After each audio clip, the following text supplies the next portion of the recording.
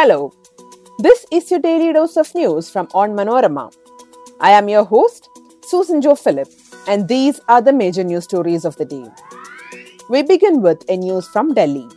Police have registered 100 FIRs and arrested 6 people after posters against PM Modi appear in the city. The union government had extended the deadline for linking Aadhaar voter ID by a year. Next is an update on the sensational Kudatai case. Jolie had owned up to murders as police started the probe, claims kin and friend.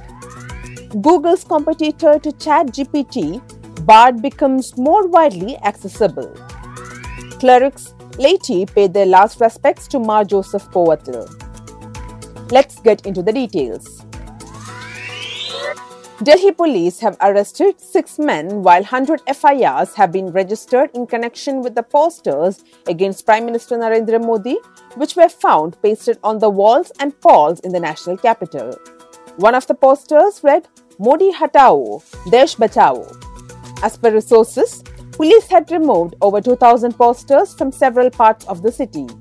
A senior police official said that 100 FIRs were registered and 6 people have been arrested for objectable posters.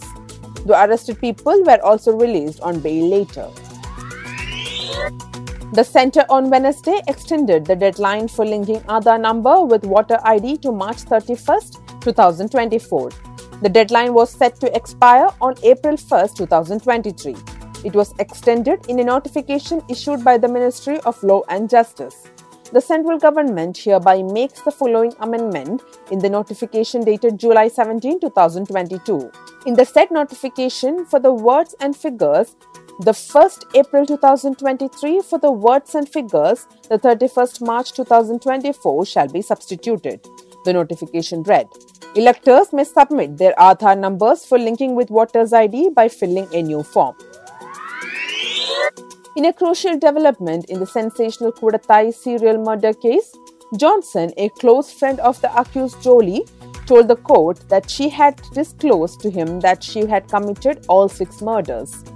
Johnson also informed the Kozhikode Additional Sessions Court that Jolie had also sought his help to remove the mortal remains of the victims from the burial vaults. She also gave him some gold jewellery to find money to conduct the case, said Johnson.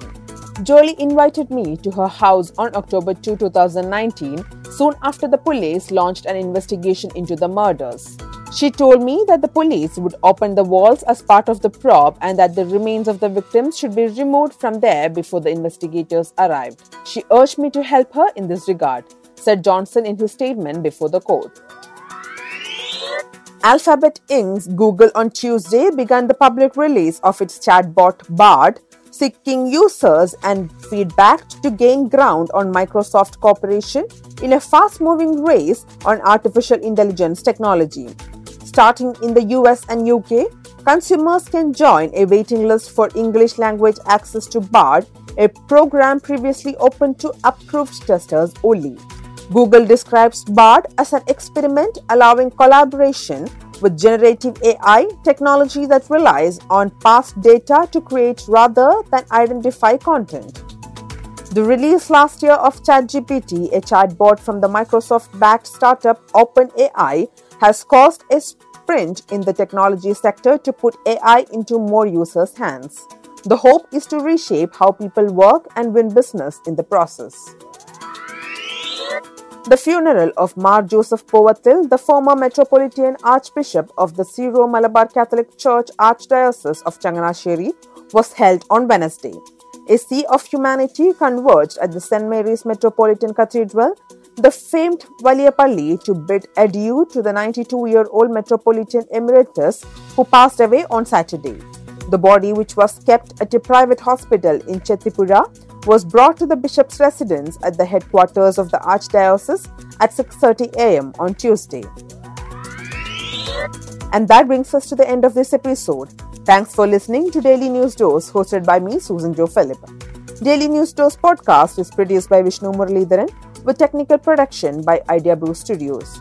Follow onmanorama.com for detailed updates on the latest news and be sure to come back tomorrow.